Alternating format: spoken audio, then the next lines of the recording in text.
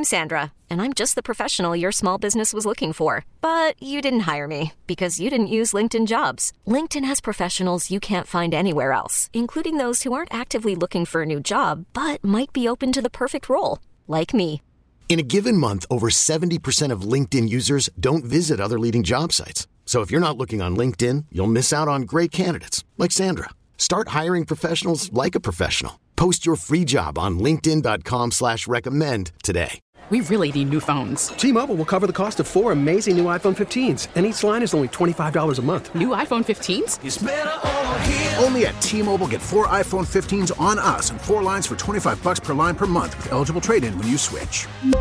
Minimum of 4 lines for $25 per line per month with autopay discount using debit or bank account. $5 more per line without autopay, plus taxes and fees. Phone fee at 24 monthly bill credits for well-qualified customers. Contact us before canceling account to continue bill credits or credit stop and balance on required finance agreement due. $35 per line connection charge applies. See T-Mobile.com.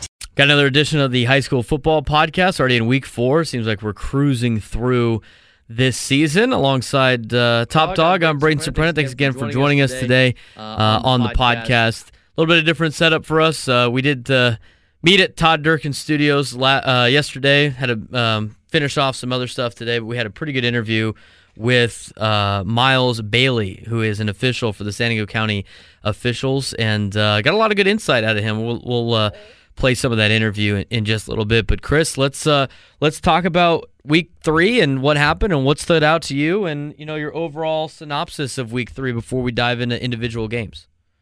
I think the overall synopsis is in week 3 or week 4, depending if you look at it with week 0. The theme of the week is they are who we thought they were. Now you can take that for many games. The Lincoln Mater Dei game, the La Costa Canyon Mission Hills game. A lot of teams went into that probably with a lot more confidence. And then, at the end of the night, when they look at the scoreboard, they get an L. So I think the theme of this week is they are who we thought they were. Let's talk about the game of the week, obviously, and we'll talk a little bit more about this with Miles from a standpoint of some things that we heard about the game. But overall, Cathedral beats Helix 14-13. Some plays didn't go either team's way in terms of some calls. We saw it on social media. But, overall, it's a 1-point game in that game between two of the top teams in San Diego. What did you take away from the Cathedral Helix game last week? Actually, it was a lot closer than I thought it was going to be. Obviously a 1-point game. I had Helix actually winning that game. But I tell you what, the pressure defense got to Ryland Jesse early and often. And, he had some guys that were open and he couldn't make the throws. And I think that's the difference between winning and losing. This game is a game of inches. And he missed a couple of receivers wide open or at least out of coverage a couple of times on a really good secondary for Cathedral. And that's the difference in the game. When you're playing, 2 Division I juggernauts and fast league programs like Helix and Cathedral, you have to be 100% consistent the entire game. And I just think, the defense of Cathedral, I say it every week, John Montali is the greatest defensive coordinator in San Diego County. But he dials up that DC and that defense for Cathedral, and it confuses a lot of quarterbacks. And you saw that that night. I did think that the touchdown that was called a touchdown was a fumble. He did look like he lost the ball before he got into the end zone, unfortunately. But I didn't see the hold on the kickoff return either. So my takeaway in this game, sorry, Miles, probably not going to like this, but officials don't need to be part of the game or make the game about themselves. And so my takeaway is there's bad officiating. And I think that the officials played too much of a important role in that game. And there were a lot of inconsistent calls or no calls in that game. And I think it directly affected the outcome of the game.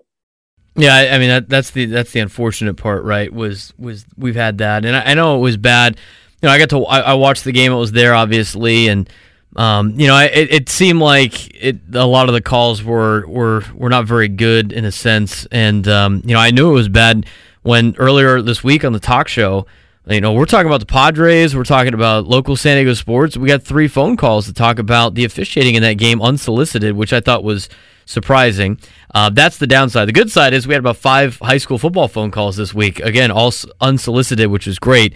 Love the passion from the San Diego fans and talking about high school football here in San Diego. And, when you're talking about pro sports and there's people going, hey, man, I was at the Chula Vista, Hilltop game last week. It's great. It's great to see that a lot of local people are going out in their communities and watching high school football. But, I think when we get to Miles, I think a lot of it's going to be with experience, and the more experienced officials, usually have their control over the game in a sense where it's not about them, great communication, and that's what you like to see. But we were kind of expecting there's going to be some growing pains with a lot of guys officiating games this year just because they haven't had the experience. So it's unfortunate that a game like that had some big time calls that were clearly missed that could have affected Helix winning and could have affected Cathedral winning, by maybe more than 1 point. But, it is what it is. I think everybody kind of expected that going forward. But another hard-fought game between the two. First time Cathedral's won at Helix since 2009. Second time ever they've ever won at Helix.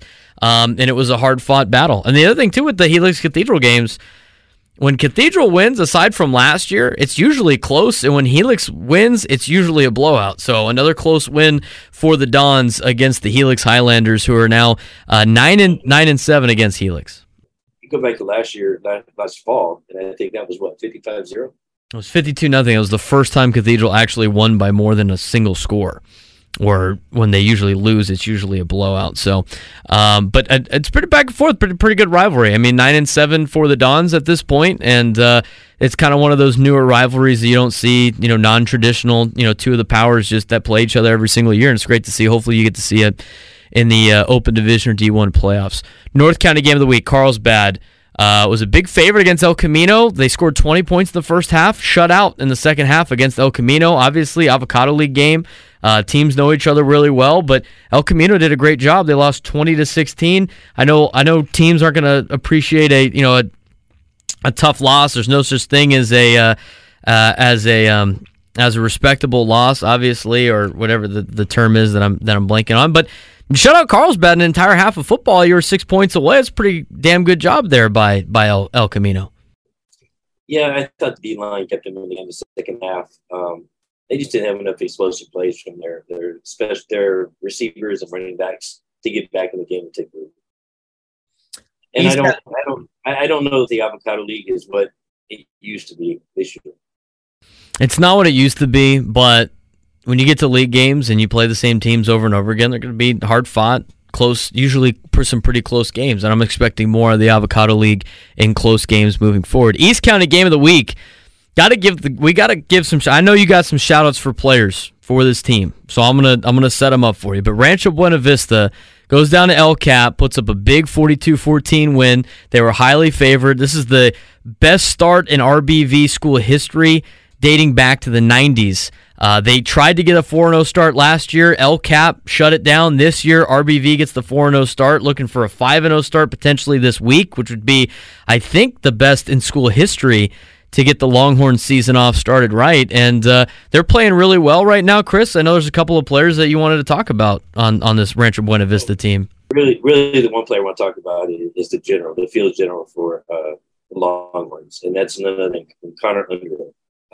He plays at a smaller school, so a lot of people don't get to see him on the PPR. He's not at one of your bigger programs, but he's got college looks from a lot of Mountain West schools right now, looking at him to be their field general in the future. He, as of this week, he just passed the all-time school record for most passing yards in history for RBV. So congratulations to that young man. He had a great offseason doing the college recruiting trips. And like I said, there's several colleges interested in him. And it's good to see him having success this season. Let's talk about the South Bay game of the week. Granite Hills goes down to Eastlake, wins 38-9. Eastlake now 0-4. Tough start for Eastlake. We know about a lot of problems that are at Eastlake, but let's talk about Granite. I mean, 3-1 now on the season. They're ranked 13th in the county in Cal Preps. I don't think they are as as dominant as they were in the last couple of years, but a team that's one of those good, solid football teams here in town. Well, and I actually want to talk about the Titans for just a minute. They're bit by the injury, but the quarterback Sean Pomato Jr. over there got injured in week 1. Last week was his first return. He had to sit out 2 weeks because he had a concussion. And first play of the game, the ball is snapped through his hands. And that kind of set the tone for the entire game. Brandon recovered the fumble. And, all night, Eastlake had to be fighting uphill. And when you don't have the athletes like you're used to getting at Eastlake, and you've got a lot of injuries, it seems like week after week after week, they're playing catch-ups no matter who they're playing. City game of the week, Madison beats Ramona 41-7. Ramona, 2 tough games in a row, having to play Poway and Madison, both in Division I. Madison, obviously, one of the top 3 teams in the county. A lot of people have number 1 in their polls, number 2, number 3. I mean, regardless of where you got them, they're one of the top 3 teams, definitely in San Diego. 4-0 start, best start out of every team in San Diego, tied with a couple others, obviously, record-wise. But they continue to roll. I mean, they haven't been challenged yet in one game. They've dominated all their games. They got the great wide receiver quarterback combo. They got a good offensive line. We've talked about this team a lot since they all took their lumps as sophomores playing on varsity in that COVID season. Now as seniors, they're developed. They have experience with varsity experience, and they're proving that they're one of the top teams to beat in San Diego County and one of the top teams that might be battling for that Western League title. Absolutely. It's going to be an interesting 3-way matchup between them, Lincoln, and Cathedral later on we get in the league play. But Ben Follow and Coach Rick Jackson have done a fantastic job bringing these young guys up, like you said, taking their lumps in the spring and in the fall of last year. And, these guys are battle tested. Johnson and Jackson is one of the most, prolific passing, receiving duos in the county. You got Barry Rankin, one of the best linebackers. You got James Tabao, another linebacker / running back. You've got the mighty Smurf over there, the kid that transferred from Point Loma there. He's running back with Tyson Bryant.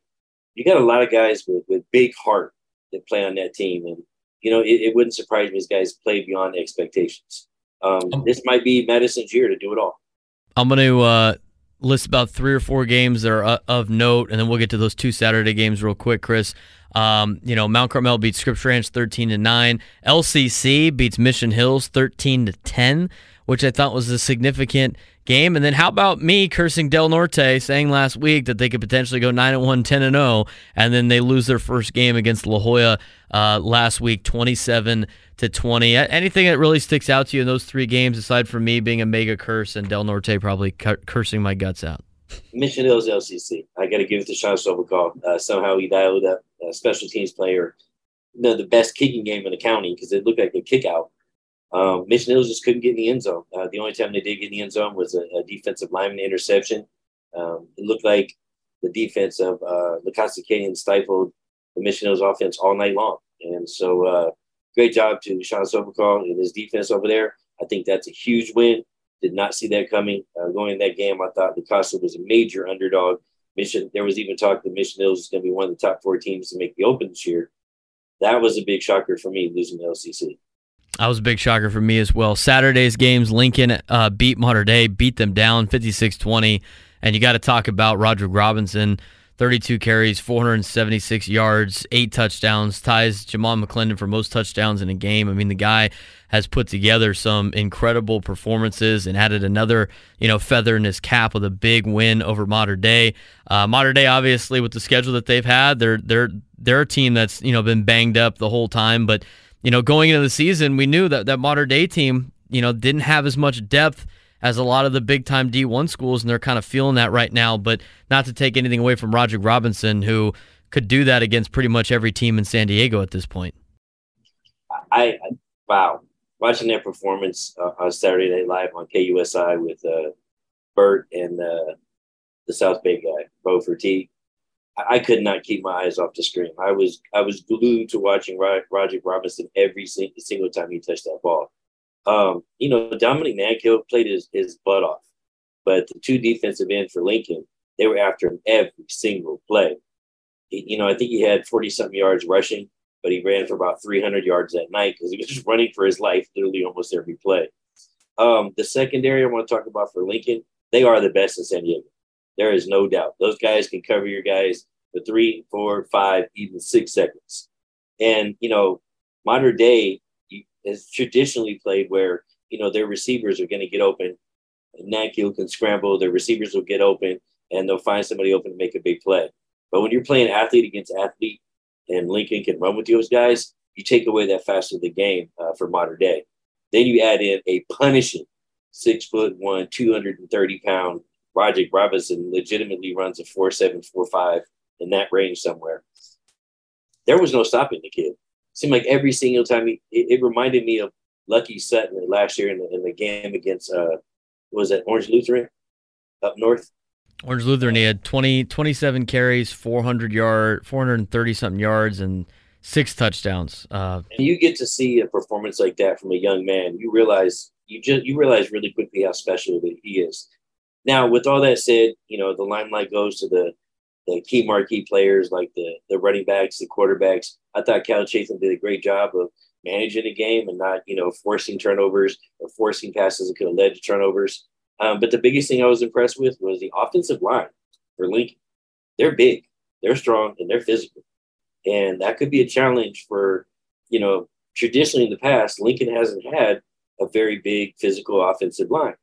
And these guys are young, sophomores, and they're strong. They know their gap assignments. These guys are really, really good. And so I think that may make the difference later on in the season when you play a team like a Cathedral or a Madison. In the past, the offensive defensive line, the battle in the trenches would usually favor the other team. And I think Lincoln's figured that out, and they've got some guys on that line that can give Chatham enough time to either find the deep receiver, somebody come across the middle, the bubble screens that Carter loves to call, or just hand the ball off to Roderick Robinson. This is probably the overall best team that Jason Carter's ever had in his career.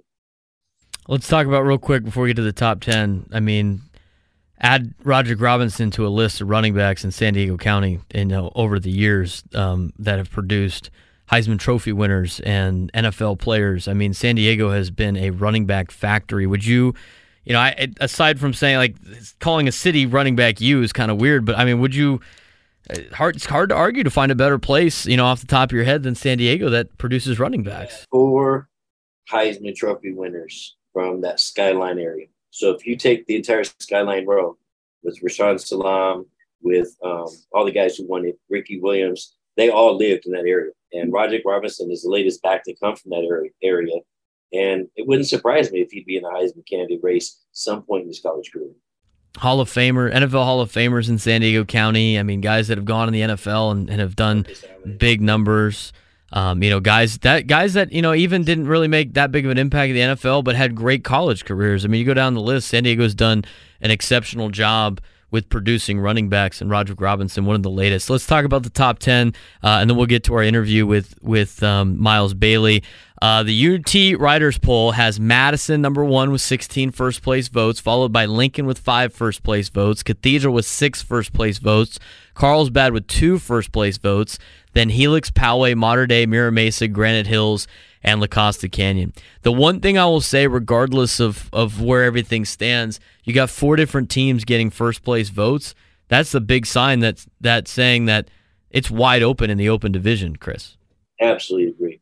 My top 10 is not going to be much different, believe it or not. I think the only difference in mine are the top 3. I got Lincoln at 1, I got Cathedral at 2, and I got Madison at 3. I'm going to go. But other than that, it looks exactly the same.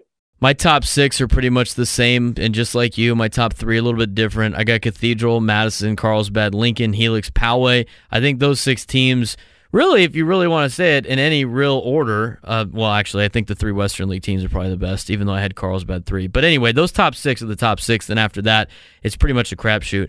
I still got Mater Dei in my top 10 just because their 4 losses come against 3 teams in the top 10. I really think that if they were to go head-to-head, and I think it's tough right now because they're hurt. I still think they beat Ramona. I still think they beat Mira Mesa, and I still think they beat Granite Hills if that in that particular order, if that was the case. That's the only reason why I still have them in my top 10. I got Ramona at 8 at 2-2. I got Mira Mesa at 9 at 2-1. I got Granite Hills at 10 at 3-1. But I will say this, I mean, I watched Mira Mesa play in person. They have gotten tremendously better since week 1, and they're really doing an outstanding job. So far this year. They got Scripps Ranch this weekend. I think they should be able to dominate that game. And, Mira Mesa start to go back on the rise. I know, Coach Thompson, he wanted to be back in the Western League as soon as possible. And, I had interviews with him in the past. You know him obviously really well. he wanted to bring Mira Mesa back to the days where Saints and Cathedral were playing for second place. And now, obviously, he would probably want Cathedral and Lincoln and Madison battling out for second place as Mira Mesa wins the top crown. But I think they're stepping in the right direction this season. I do, too. I think Coach Morales has done a fantastic job since the passing of Coach Thompson. It's been difficult, I know, for him personally because of how close they were. But, on the football field, he manages to inspire kids and really get these guys fired up for Friday night games. He's got some great kids that really, really are coachable, and they're college ready. All right, we have time now for our interview with Miles Bailey. Chris and I caught up with him in the Todd Durkin studio earlier in the week. We had a great time talking with him, got a lot of good information and a lot of good stuff to pass along to you coaches and to players about respecting officials and what they're looking for in games, so we kind of have a general understanding. We're all on the same page on a Friday night. So here's us with Hiring for your small business? If you're not looking for professionals on LinkedIn, you're looking in the wrong place. That's like looking for your car keys in a fish tank. LinkedIn helps you hire professionals you can't find anywhere else, even those who aren't actively searching for a new job but might be open to the perfect role. In a given month, over 70% of LinkedIn users don't even visit other leading job sites. So start looking in the right place. With LinkedIn, you can hire professionals like a professional. Post your free job on linkedin.com/recommend today. We really need new phones. T-Mobile will cover the cost of 4 amazing new iPhone 15s, and each line is only $25 a month. New iPhone 15s? It's better over here. Only at T-Mobile, get 4 iPhone 15s on us and 4 lines for $25 per line per month with eligible trade-in when you switch.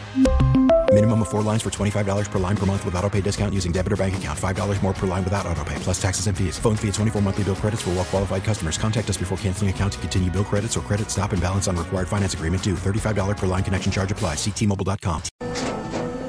After the end of a good fight, you deserve an ice-cold reward. Modelo is the mark of a fighter. You've earned this rich golden lager with a crisp, refreshing taste. Because you know, the bigger the fight, the better the reward. You put in the hours, the energy, the tough labor. You are a fighter, and Modelo is your reward. Modelo, the mark of a fighter. Drink responsibly. Beer imported by Crown Imports, Chicago, Illinois. Miles Bailey. All right, Top Dog and I are pleased to welcome a special guest. You put out the call last week, and you're like, hey, any ref wants to join us, like jump on the podcast. So Miles Bailey answered the call. He's from the San Diego County football officials. He's out there each and every Friday night. I'm sure some of you guys... Everybody knows that emblem. I'm sure some of you guys have seen him already out there on the fields, but he answered the call. We want to talk a little bit about what it's like to be a ref. Anybody that's interested in being an official, we need a lot of them, and dive into kind of some of the things that I think a lot of coaches don't know about being officials. So, Miles, thanks for the time. Thanks for showing up. We appreciate it. I appreciate you guys having me. Thank you guys very much. Let's look. We had a pretty good conversation going off air before. I mean, just so many things that Chris and I are picking your brain with. But let's just start from a standpoint of view. What got you into being a high school football official, and what are some positive reasons why you think others should kind of go down that path as well? Decided to become a football official because I wanted to give back to the game. I loved the game being in high school. Wasn't good enough to continue, honestly, to go into college. I mean, I maybe would have made a JC squad, maybe. So I wanted to get back to the game, and I thought refereeing was a great idea. Great exercise, great money, or I'd say good money. But, I mean, it's a way to give back. I'm out there getting exercise, the camaraderie.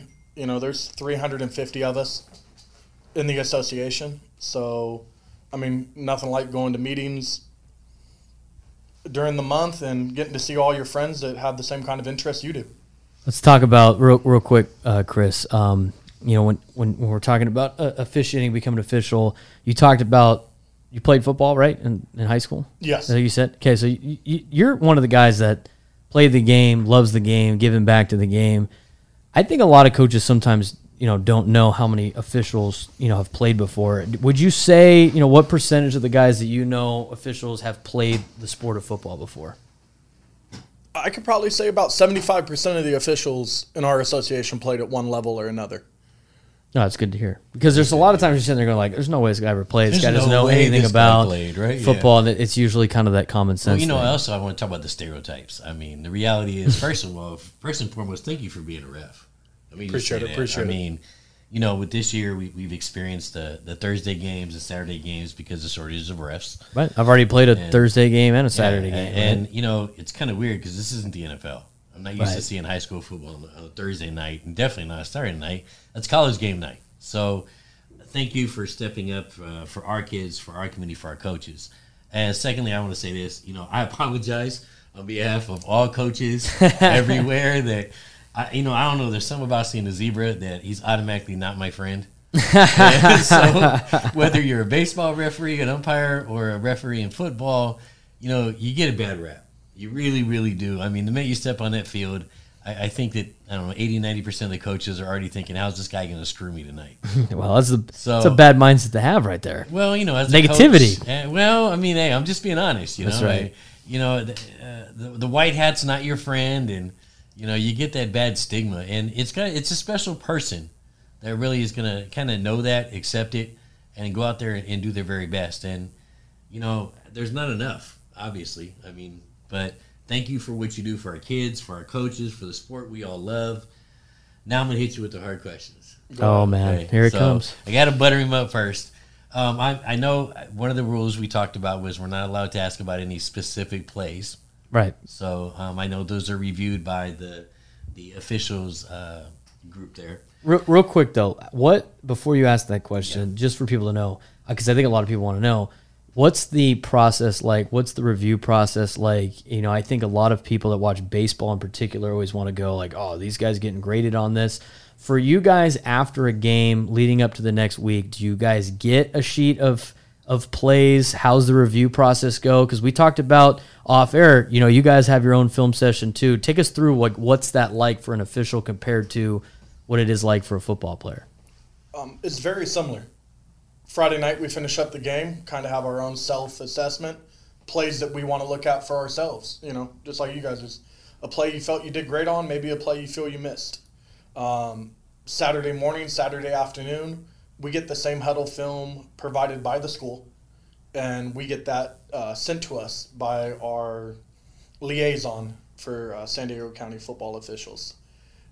We take a look at it Saturday, Sunday. Sunday afternoon, Monday, we get clip breakdown from our white hat. He's gone through the whole film, picked out good plays, bad plays, things we need to work on as a crew. Those get delivered to us. We take time on huddle to look at those. And then about Tuesday into Wednesday, we start looking at film on the teams we're coming up with to make sure that we kind of have an idea of what their tendencies are and to look at just the matchups so we're, ready to go. You have some type of prep of all right, maybe this school's going to ask, hey, pay attention to this. They did this last week where we don't think it's legal and vice versa on stuff like that. Right? I would imagine a lot of it has to do, especially with RPOs now, linemen staying within their 3 yards that they have to stay and stuff like that, right? A lot of it has to do with RPOs. Exactly. We normally get that more Friday before the game when we go to talk to the head coach. Normally that's when he's hitting us with your guys' questions about what the other team does. Around Tuesday when we get our film for the teams we're coming up with the week prior, we also get a breakdown of a couple of plays maybe from other games that we did well, maybe we didn't do so well on, but just points that we as an association need to look at and get better at. One last thing before Chris is going to get you with the real hard-hitting questions here. How far in advance do you know your schedule? Do you get a full schedule like most high school teams and all right, week 1 I'm here, 2, 3, or does it start to differ, in the second half of the season when, maybe there might be some bigger games that they didn't expect early on in the season? We get our schedule a few weeks out. It just depends on what's going on, especially now with trying to accommodate games getting moved to Thursdays and Saturdays. And just like anybody, we're all adults. We have personal lives. Right. We may have a crew set up for Friday and one of those guys gets called out for a family matter or something, and now we have to shuffle the deck. Right. But we do know normally a couple weeks in advance where we're going. All right, so we got the basics of, scheduling, film breakdown, what it's like after and leading up to the event there. So I know you got a couple of some ones you want to lay out there for them. So, for me, first of all, I just think it helps to understand that the guy doesn't just show up and call a game. Right. I think that 90% of the coaches out there just think, Oh, he's just showing up to call our game. This guy just got off work. We'll he's just going to roll out. He's going to stretching in. We're making jokes, off air about, the days where baseball referees would go to the trunk of their car and have a beer between innings. And that's how I grew up. So, it obviously, them getting graded and looking at film every week and getting film, the new teams are going to be looking at, there's a lot more preparation that goes into being a referee or a white hat or an umpire than I even realized. Right. So I think that the digital world, the invitation of Huddle has actually helped referees and our game become safer and more true to the game and the rule book. Right. With that said, I grew up in the 80s, and I can remember football before instant replay. Right. Right. And then I watched the evolution of the NFL fighting with replay and all the different rules and to become, the red challenge, the challenge flag it is today. And every coach, and it seems like every coach and fan of a football program has a cell phone or an iPad or especially nowadays or a Huddle, and they want to introduce that into the middle of a game. Hey, you missed this call. Look right here on my phone. Right. Hey, look right here on our screen. We've got this call you missed. What's that like, knowing that? Yeah, you know what? You got me on video. I blew a call, but it is what it is, and we got to move forward. How do you handle that situation with coaches? For myself, I can only speak for myself, but you guys are passionate. You guys are putting in all week, all off season with these kids. You guys are invested. So am I. I don't want to mess these calls up. So during the game, maybe isn't the right time. I'm not going to look at it, but it does go into my memory bank. And like I said, when I get that film Saturday morning, that's going to be something I'm going to look at. But then again, we have to take a rules test, a mechanics test prior to the season. We have to pass those tests to even be eligible to be on a varsity field. So it's also the aspect of, I understand what you think you saw, but how does that actually apply into the rule book? Right. How many times do you see where, a coach, maybe first, second year head coach of a program, sees something on the field and starts screaming at you about a rule violation, and you have to educate him or her nowadays on the correct interpretation of a rule? How often do you think that happens during the course of a season? A couple times a season, but for the most part, again, I think we're going away from the old Bobby Knight coaching mentality where we're just being screamed at. Yeah. Okay. It is a lot more back and forth. As much as we're hearing the shortage of officials, which we do have, I think the coaches truly understand that this season with seeing their games get moved to Thursdays and Saturdays. There's been a lot more understanding amongst us as officials and coaches. Is there still times where coaches get upset? Of course. It's football. It's football. We're all out there. We're emotionally invested. Right. I love it. Nowhere I'd rather be on a Friday night than in the middle of the field with the linebackers. Yeah. My last question, and I'll let Braden take back over.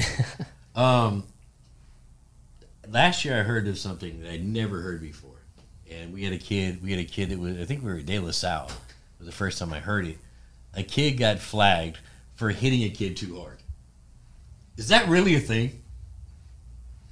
Without seeing the play, I can't say why the flag was thrown. Is that really, like, he told us and he said he hit him too hard. And I'm like, this is football. Like, I don't get it. What do you mean? And so the kid was flagged. It wasn't unnecessary roughness. He flagged him for hitting him too hard. Is that even a rule? I mean, we're talking about Cathedral's Madden for Elmo. Oh, like on, was that against? He's been flagged. Well, that happened on Friday. Okay. And the explanation from the officials was he was late, and then on the replay thing, it's like you can make the case that he was there at the exact same time. But it's to me, I think it transitions to an interesting topic, just with the way that it's officiated in San Diego. At least when our experience, when we go out of town, how it's officiated out of town. It seems like in San Diego, any big hit is automatically going to get flagged, regardless if it's one helmet to helmet. Which, by the way, I don't know how anybody can, with the naked eye, see some of those hits without replay like they do in college. Right. And two, it's just, let's just throw the flag. We're going to say it's late, because it's a big type of hit. When we go out of town, and, it's almost like old school football. So I don't know if that's a point of emphasis in San Diego or what the deal is, but for you, as a guy that played football, loves football, knows the old school football, but also the new rules. How do you go about the physicality with some of these squads? And when it's unnecessary and when you think it's like, they're just playing football? There's a lot of indicators. I think us as officials in San Diego are blessed. Our association is ran by ex-NFL officials and the state rules interpreter for the state of California. Okay. Our leadership is top-notch. We feel we're one of the best high school associations in America, not just the state of California. So, without obviously seeing plays, no two plays are the same. Right. I think the way we are officiating in the games is the way the National Football High School Association wants them to be officiated. And other associations don't get the luxury of having NFL white hats, state rules interpreters at their meetings every Wednesday to educate them on what they're seeing and what the correct interpretation of that rule is. So what is the correct interpretation of the rule when it comes to those big hits? Are we looking for helmet contact? Are we looking crown of the helmet like they do in college for high school? What do they tell you should be a flag compared to what is just a big, nice big clean hit? Without going into detail of a play, what are some of the, the tells that they teach you to be on the lookout for in those situations? Anything to the above the shoulders is a huge indicator for us. You can always lower your striking target. If you come up and the safety wants to make the big tackle, lower the target. Wrap up. Are you looking to make a tackle or are you looking to punish? That's a good one. See, I don't know that I could be a coach in today's day because, I grew up with guys like Steve Atwater and Randy Lott. Well, it is hard being a coach. As a safety, I want my guy to go in there like a missile, and I want him to dislodge the ball, and I want there to be a physical punishment to a wide receiver to come across that middle. So, I don't know that you can do that with that rule that, are you looking to tackle or are you looking to punish? Well, the thing that's interesting for me, and again, it's not the officials because they just do what the rules are. Right, I agree. But the way the rules are now, it's like anything across the middle and it's a big hit. It's like, you're gonna get what am I? And the answer, like you want to give officials, the question you ask them is like, what do you want my guy to do? Right. And it's just like it's either let him catch it or get there early or try to take out. The other thing too is that you're gonna say the guys. He said go low, which again, it's what the rules say. I'm not yelling at the officials for this, but it's like. You just see a lot more just knee injuries because guys are coming in super low. But that is what the upper levels have determined as they move down the rankings. So I find that interesting. A couple of things in terms of some of those calls last year make sense now. Right. But when I say lower the target, I mean put your shoulder into his stomach and wrap up to dislodge that football. Right. You don't need the big blow up Atwater Lynch hit no more. Wrap up, come through, drive through that tackle, wrap up, form tackle, and drive him into the ground. In all fairness, though, when I've got a safety sitting out there, and I've got a slant receiver, running a slant, or a slot receiver running a slant, he's coming across the middle, receiver's looking back for the ball, my safety's coming downhill. It's going to be really hard to correct myself in the minutiae amount of time they have to make that play, so it doesn't look like the kid's getting creamed. The times the most that. At least that I have seen that we've been penalized on are bang plays where the safety's actually going for the ball too. Yeah. And he gets there at the same time as the wideout and they just go shoulder pad, and there's a big collision. Yeah. Which I think for the most part we see that, and when we have better crews they don't call it. But when we have the young crews, they see big hit, they hear, by the way, coaches ask for it now all the time, as every offensive coach should at this point, and then all of a sudden you get the late flag and then it's like, what are we doing? Yeah. Right. So that's it. But again, that's not something that I have a problem with officials for. That's more of a rule book question. Yeah. Because at the end of the day, like a lot of the things that I think some coaches get mad at, it's not the officials. It's the rules and what they were told to do. Right. I umpired Little League for a long time. It's not the same. But like there's a lot of things that are like, this is what they tell us to do. We have to enforce this. I want to ask one more and then we'll let, I don't have anything else to say, man. Taunting. Taunting's been a big one the last couple of years, and we've seen the rules increase on taunting. What's your interpretation of taunting, and what's crossing the line to you? Yeah, when is it celebrating their success, and then where does it cross the line where it is, rubbing it in the opponent's face, or like the unsportsmanlike stuff? There was TJ McKay. I'm gonna call TJ out. He brought something to my attention with one of his tweets that I read.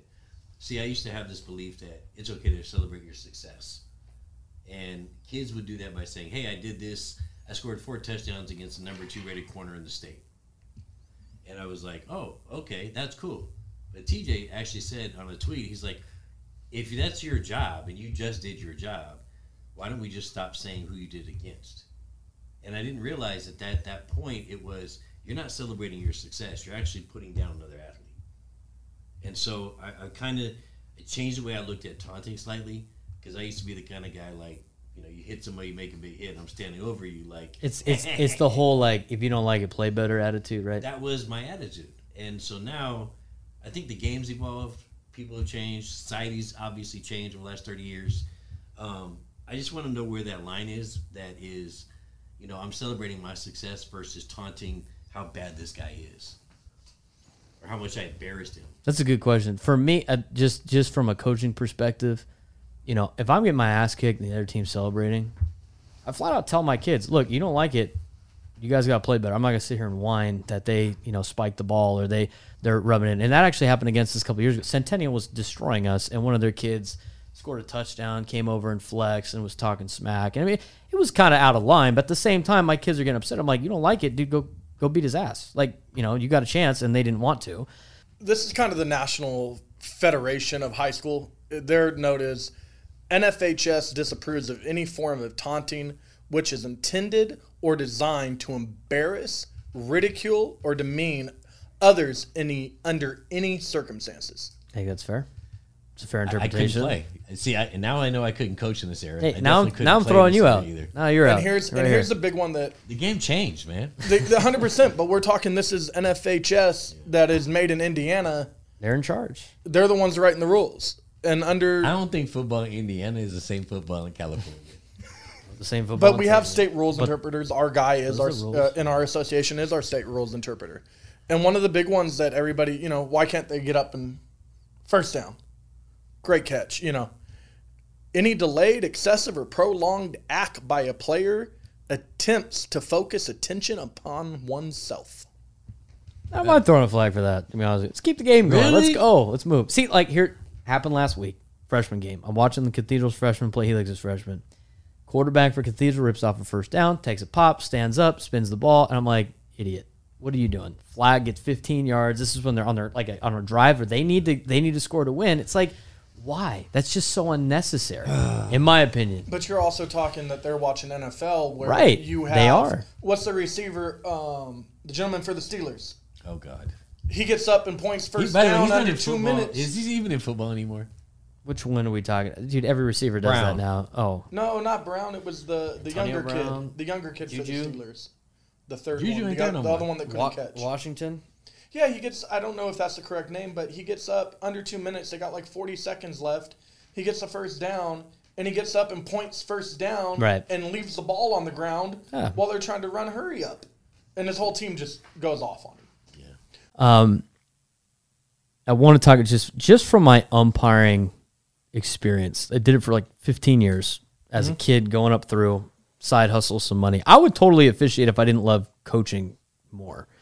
And I have done it before when we've been in a jam and we have failed to inform officials when games are going on, which is bad on our part. But anyway, when I was umpiring, there was a couple of times where it was like problem after problem after problem. The game just keeps dragging on, and then all of a sudden you're sitting there thinking like, all right, man, I can't give this guy a strike, and all of a sudden my zone starts to widen a little bit because I'm trying to get through the game. How many times are you in a game where it's like it just seems like flag after flag after flag after flag after flag, yet you're still seeing some holding? Is there any time where you're trying to sit there and go like, man, I really don't want to throw this right now, but I have to? Like, do you ever try to swallow your whistle in certain circumstances when the game might be out of hand and the game seems like it's going on too long before I get you in trouble? No, I don't try to swallow my whistle. A safety foul will never be overlooked. by me and by our association. Not safety fouls, but just kind of like here and there. Maybe the guy had a hold late. Can we turn it into a talking point? Then we may pass on the call. But it won't be at the point of attack. Not at the point of attack, and not something blatant. Backside tackle on a sweep away.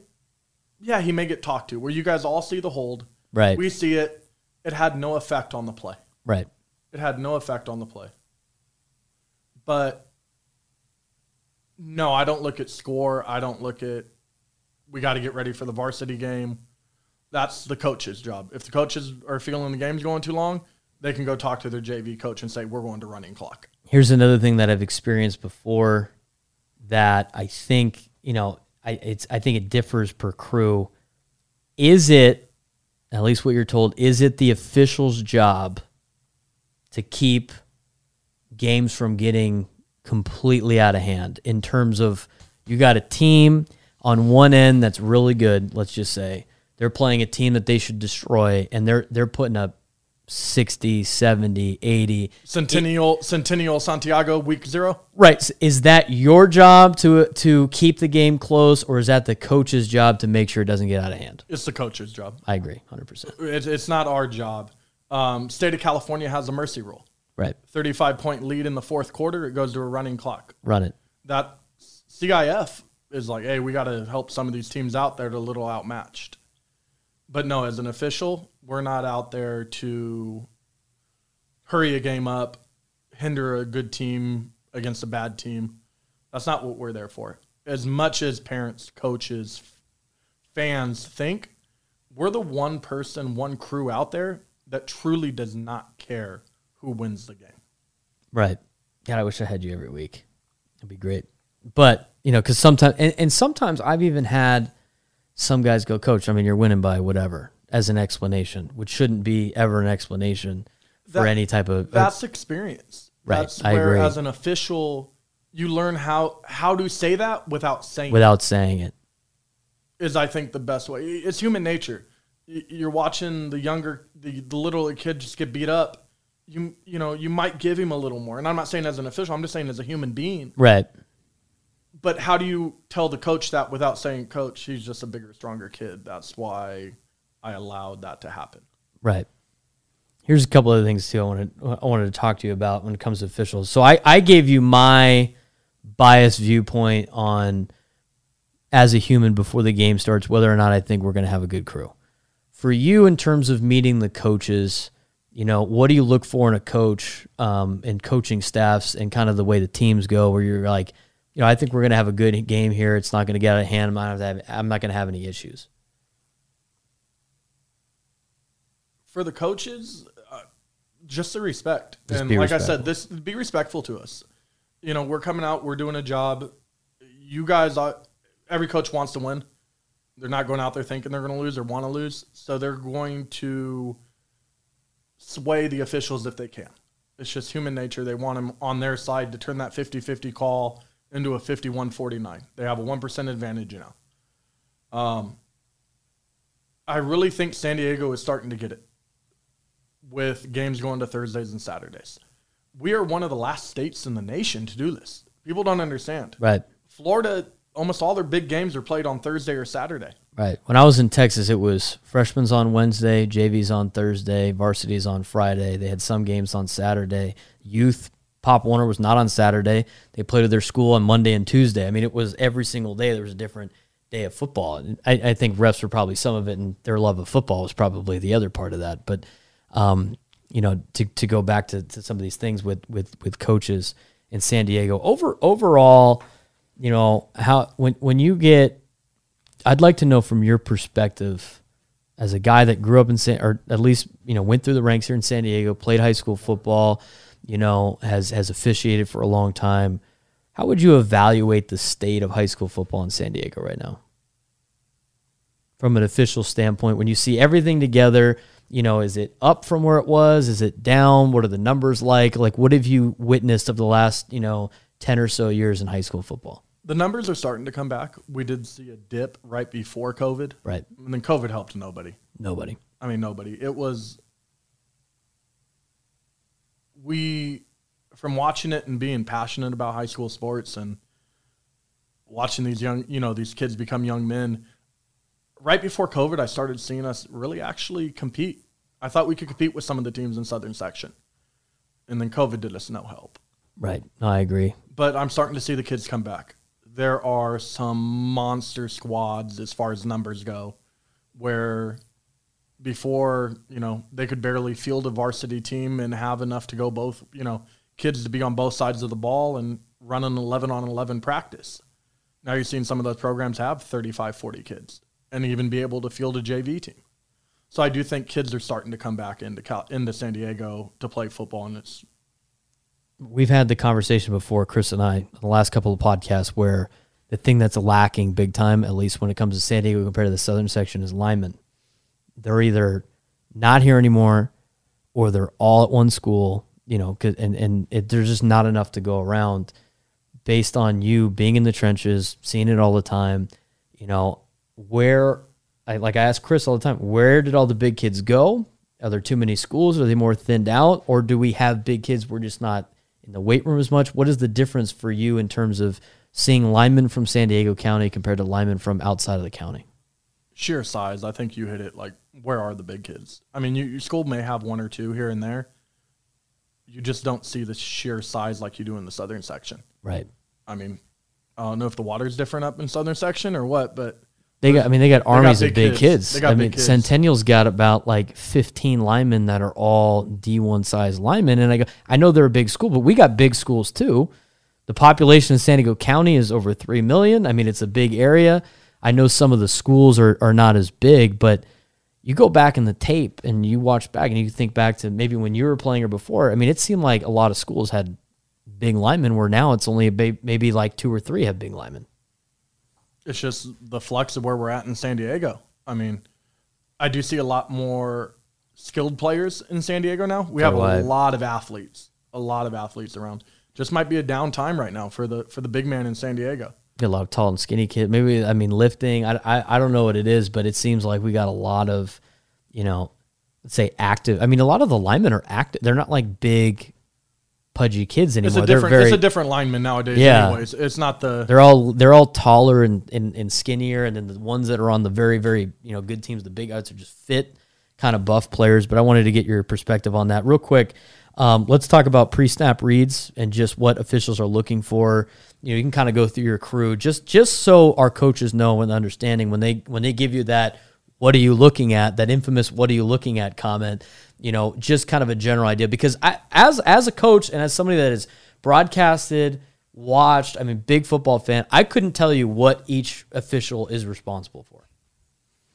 Pre-snap read is different play to play based on where we're at, what we're doing. There is a basis of what we do every play. I'll start with myself as an umpire in the middle. I have my main goal is watching the ball, making sure the snap is correct. Then I have the guard on either side of the center. That is my number one priority for every play.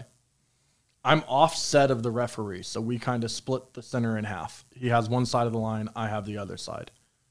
Based on if it's a run or pass, our duties change. We watch if it's point of attack or behind blocking, if the point of attack goes away from me more toward the referee. We're talking about holding, illegal chops, face mask, illegal hands to the face, stuff like that. All those things. So when you're looking for that, you're only because it's tough to look at all 5 linemen at once. So you have half the line, he's got the other half. What are you looking at, about 2 or 3 kids maybe? That's pre-snap. And as soon as the ball snap and the play determines what we're going, we go into our run zone technique.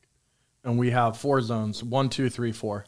1 is ahead of the ball, 2 is the point of attack, 3 is right behind, and 4 is that wide vision, normally a flank official.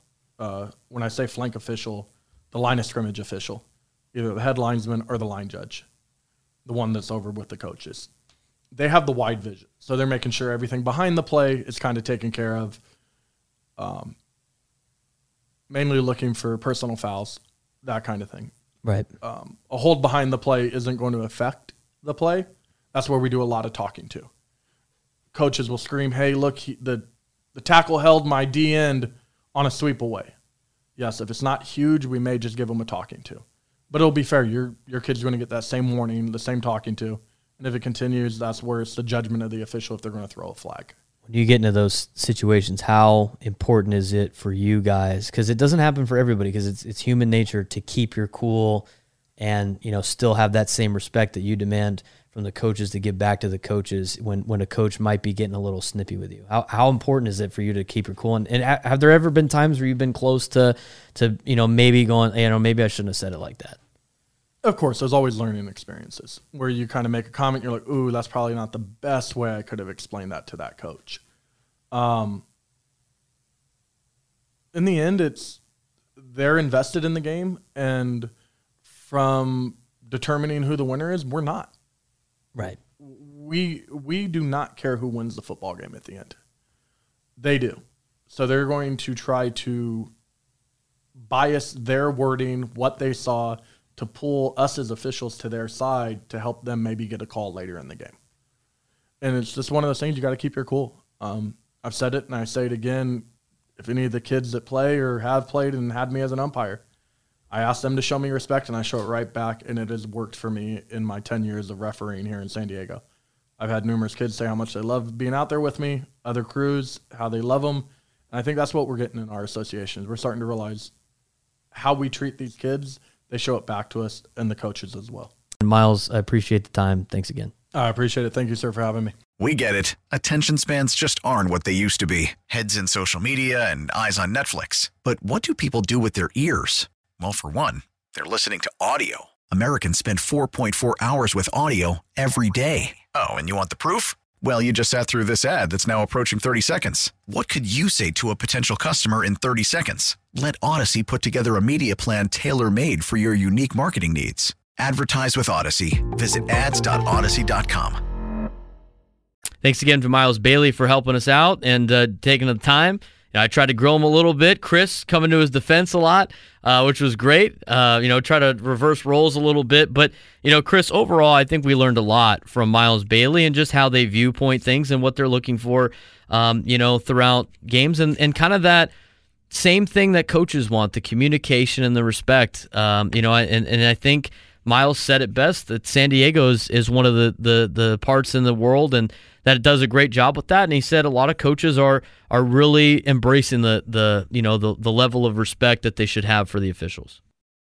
For me, I think the greatest thing I learned during our conversation was the amount of preparation that referees have to go into film watching, and being graded and having, clips sent around. And, you might be that guy that makes a bad call and it shows up on a clip that the entire association has to grade. So, there is a lot of, the other part is, I didn't know about 80 to 90% of the guys that are doing referee or, officiating are former players. So, for me, I think I'm going to give the guys a little bit less of a hard time when I'm on the sidelines and a little bit more respect. And then the other thing, too, is when anything that we brought up in terms of some things that, kind of looks bad on the officials, Miles was like, hey, it just comes with experience and learning and putting it together. Just like an athlete would hone their craft and get better with how they, do coverage and do quarterback reads and how you run with the ball and stuff like that. So it's great hearing the film prep that they do. It's great that they're former players. They know the game. And, every once in a while you get a bad egg, but same with the coaching staff that you have to deal with. But I thought that was great insight, and hopefully you guys enjoyed that. Let's talk about the games this week. We got 2 games coming up on Thursday, San Ysidro at Hilltop and El Cajon Valley at El Cap. Anything you want to address on those 2 games? I'm going to take San Ysidro, and I think I'm going to take El Cap too. Games of the week. Mission Hills at Carlsbad was supposed to be a gigantic game, I think, coming into this week. I thought it was going to be the battle for first place in the Avocado League. Now with the loss that Mission Hills had, still pretty good game, but I don't think, does it lose? I think it loses a little bit of its luster. Carlsbad is projected to win by 26 points, Chris. I think they'll cover in that game. Like you said, they just lost. Mission Hills just lost to LCC. Hauser's not going to want to put up another performance like they did. I know they're going to have a tough week of practice in Mission Hills, but, Julian Sain is that guy, and they've got a couple receivers over there that can really get separation from punters and safeties. So, I feel like Julian Sain is going to have no problem with that defense of Mission Hills. North County game of the week, San Marcos Knights 3-1 at the number 12th ranked La Costa Canyon Mavericks, who are 2-2, coming off the big win against Mission Hills. It's a pick'em game, Chris. If you're a gambling man, it's a 1-point favorite according to CalPreps for La Costa Canyon. I like San Marcos in this game. I think they win by a touchdown. They might win by 10 points. What do you say? I say give me Jace Nix and the San Marcos Knights every 10 times out of 10 in this game. There's nobody in that secondary for La Costa Canyon can carry Jace Nix. I'm expecting the kid to have 200 yards receiving, 3 tugs, and San Marcos wins by 14 plus. East County game of the week, the Central Spartans, who have shocked the San Diego community a little bit, coming from Imperial Valley, doing a great job out there in the desert. It's going to come to East County of San Diego to take on Granite Hills. Central's favored by 1 as the number 10th ranked Granite Hills at 3-1 host the Central Spartans, who are 13th in the county and 2-1 on the year. I'm going to take Central. They're going to keep the ball on the ground. The best way to slow down the Granite Hills offense is to keep them on the sidelines. And Central's really good about ball control, so I think it's going to be a low-scoring game, but I do think they'll have enough to beat Granite Hills.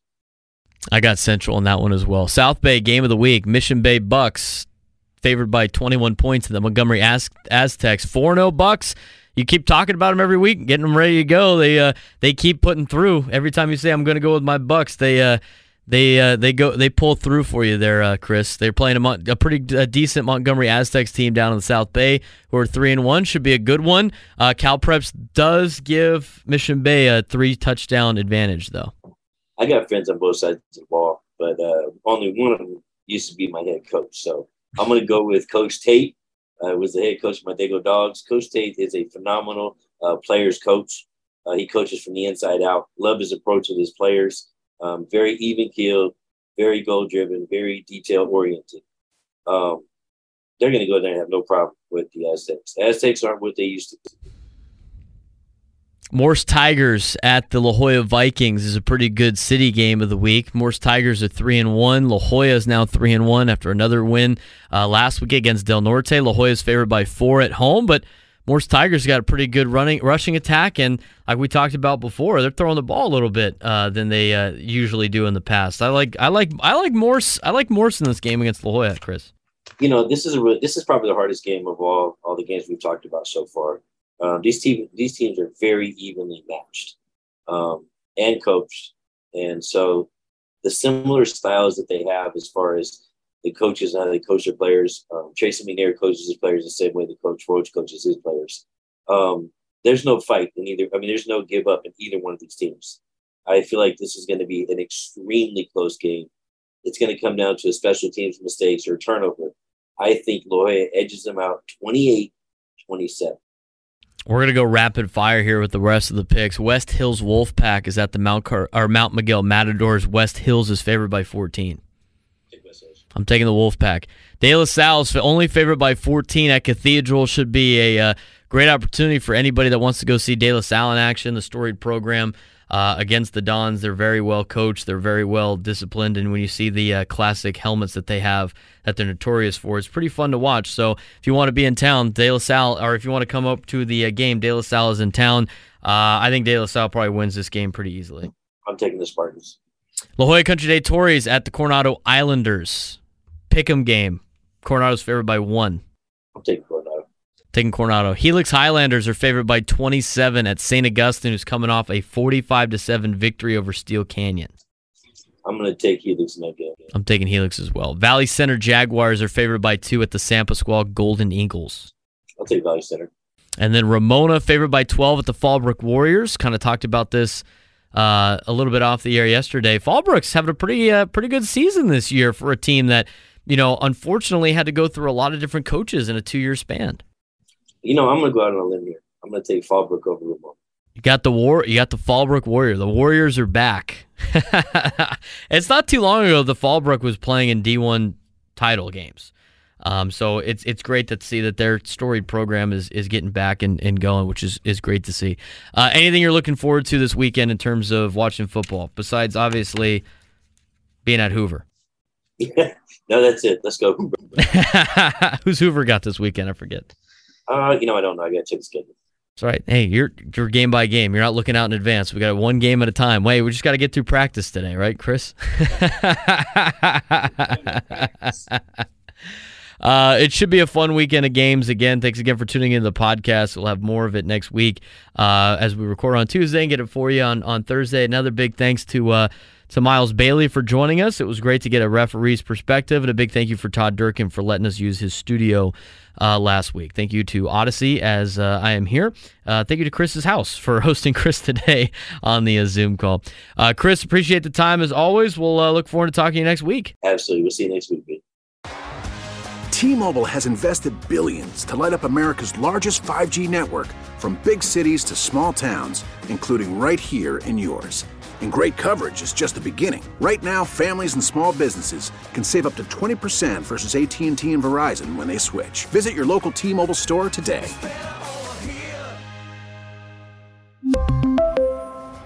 Plan savings with 3 lines of T-Mobile Essentials versus comparable available plans. Plan features and taxes and fees may vary. Protect your vehicle's engine with a full synthetic oil change and save with Mobil 1 at O'Reilly Auto Parts. Purchase 5 quarts of Mobil 1 full synthetic motor oil and receive a $10 O'Reilly gift card after rebate. See store for details. With your Mobil 1 purchase, you'll also receive 2 times points during O Rewards Bonus Points Month at O'Reilly Auto Parts. O'Reilly Auto Parts. Listen to every MLB game live. In the deep left center field, it is high, it is far, it is gone. Stream minor league affiliates. The Midwest League home run leader. And watch the best baseball highlights and look-ins on MLB Big Inning.